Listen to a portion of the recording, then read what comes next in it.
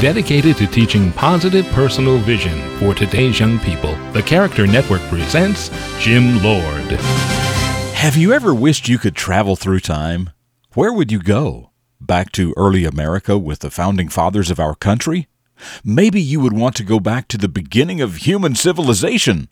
Or maybe you would want to go forward and see the you of the future to see what kind of person you turned out to be.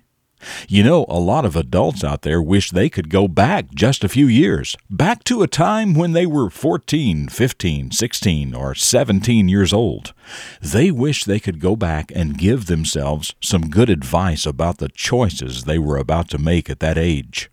Choices that took them on a path to a future that wasn't good. Listen, get serious about preparing yourself through solid education and good choices about health, work ethic, and relationships. When you get to your future, you can't go back. We all have to live with the lives we make for ourselves.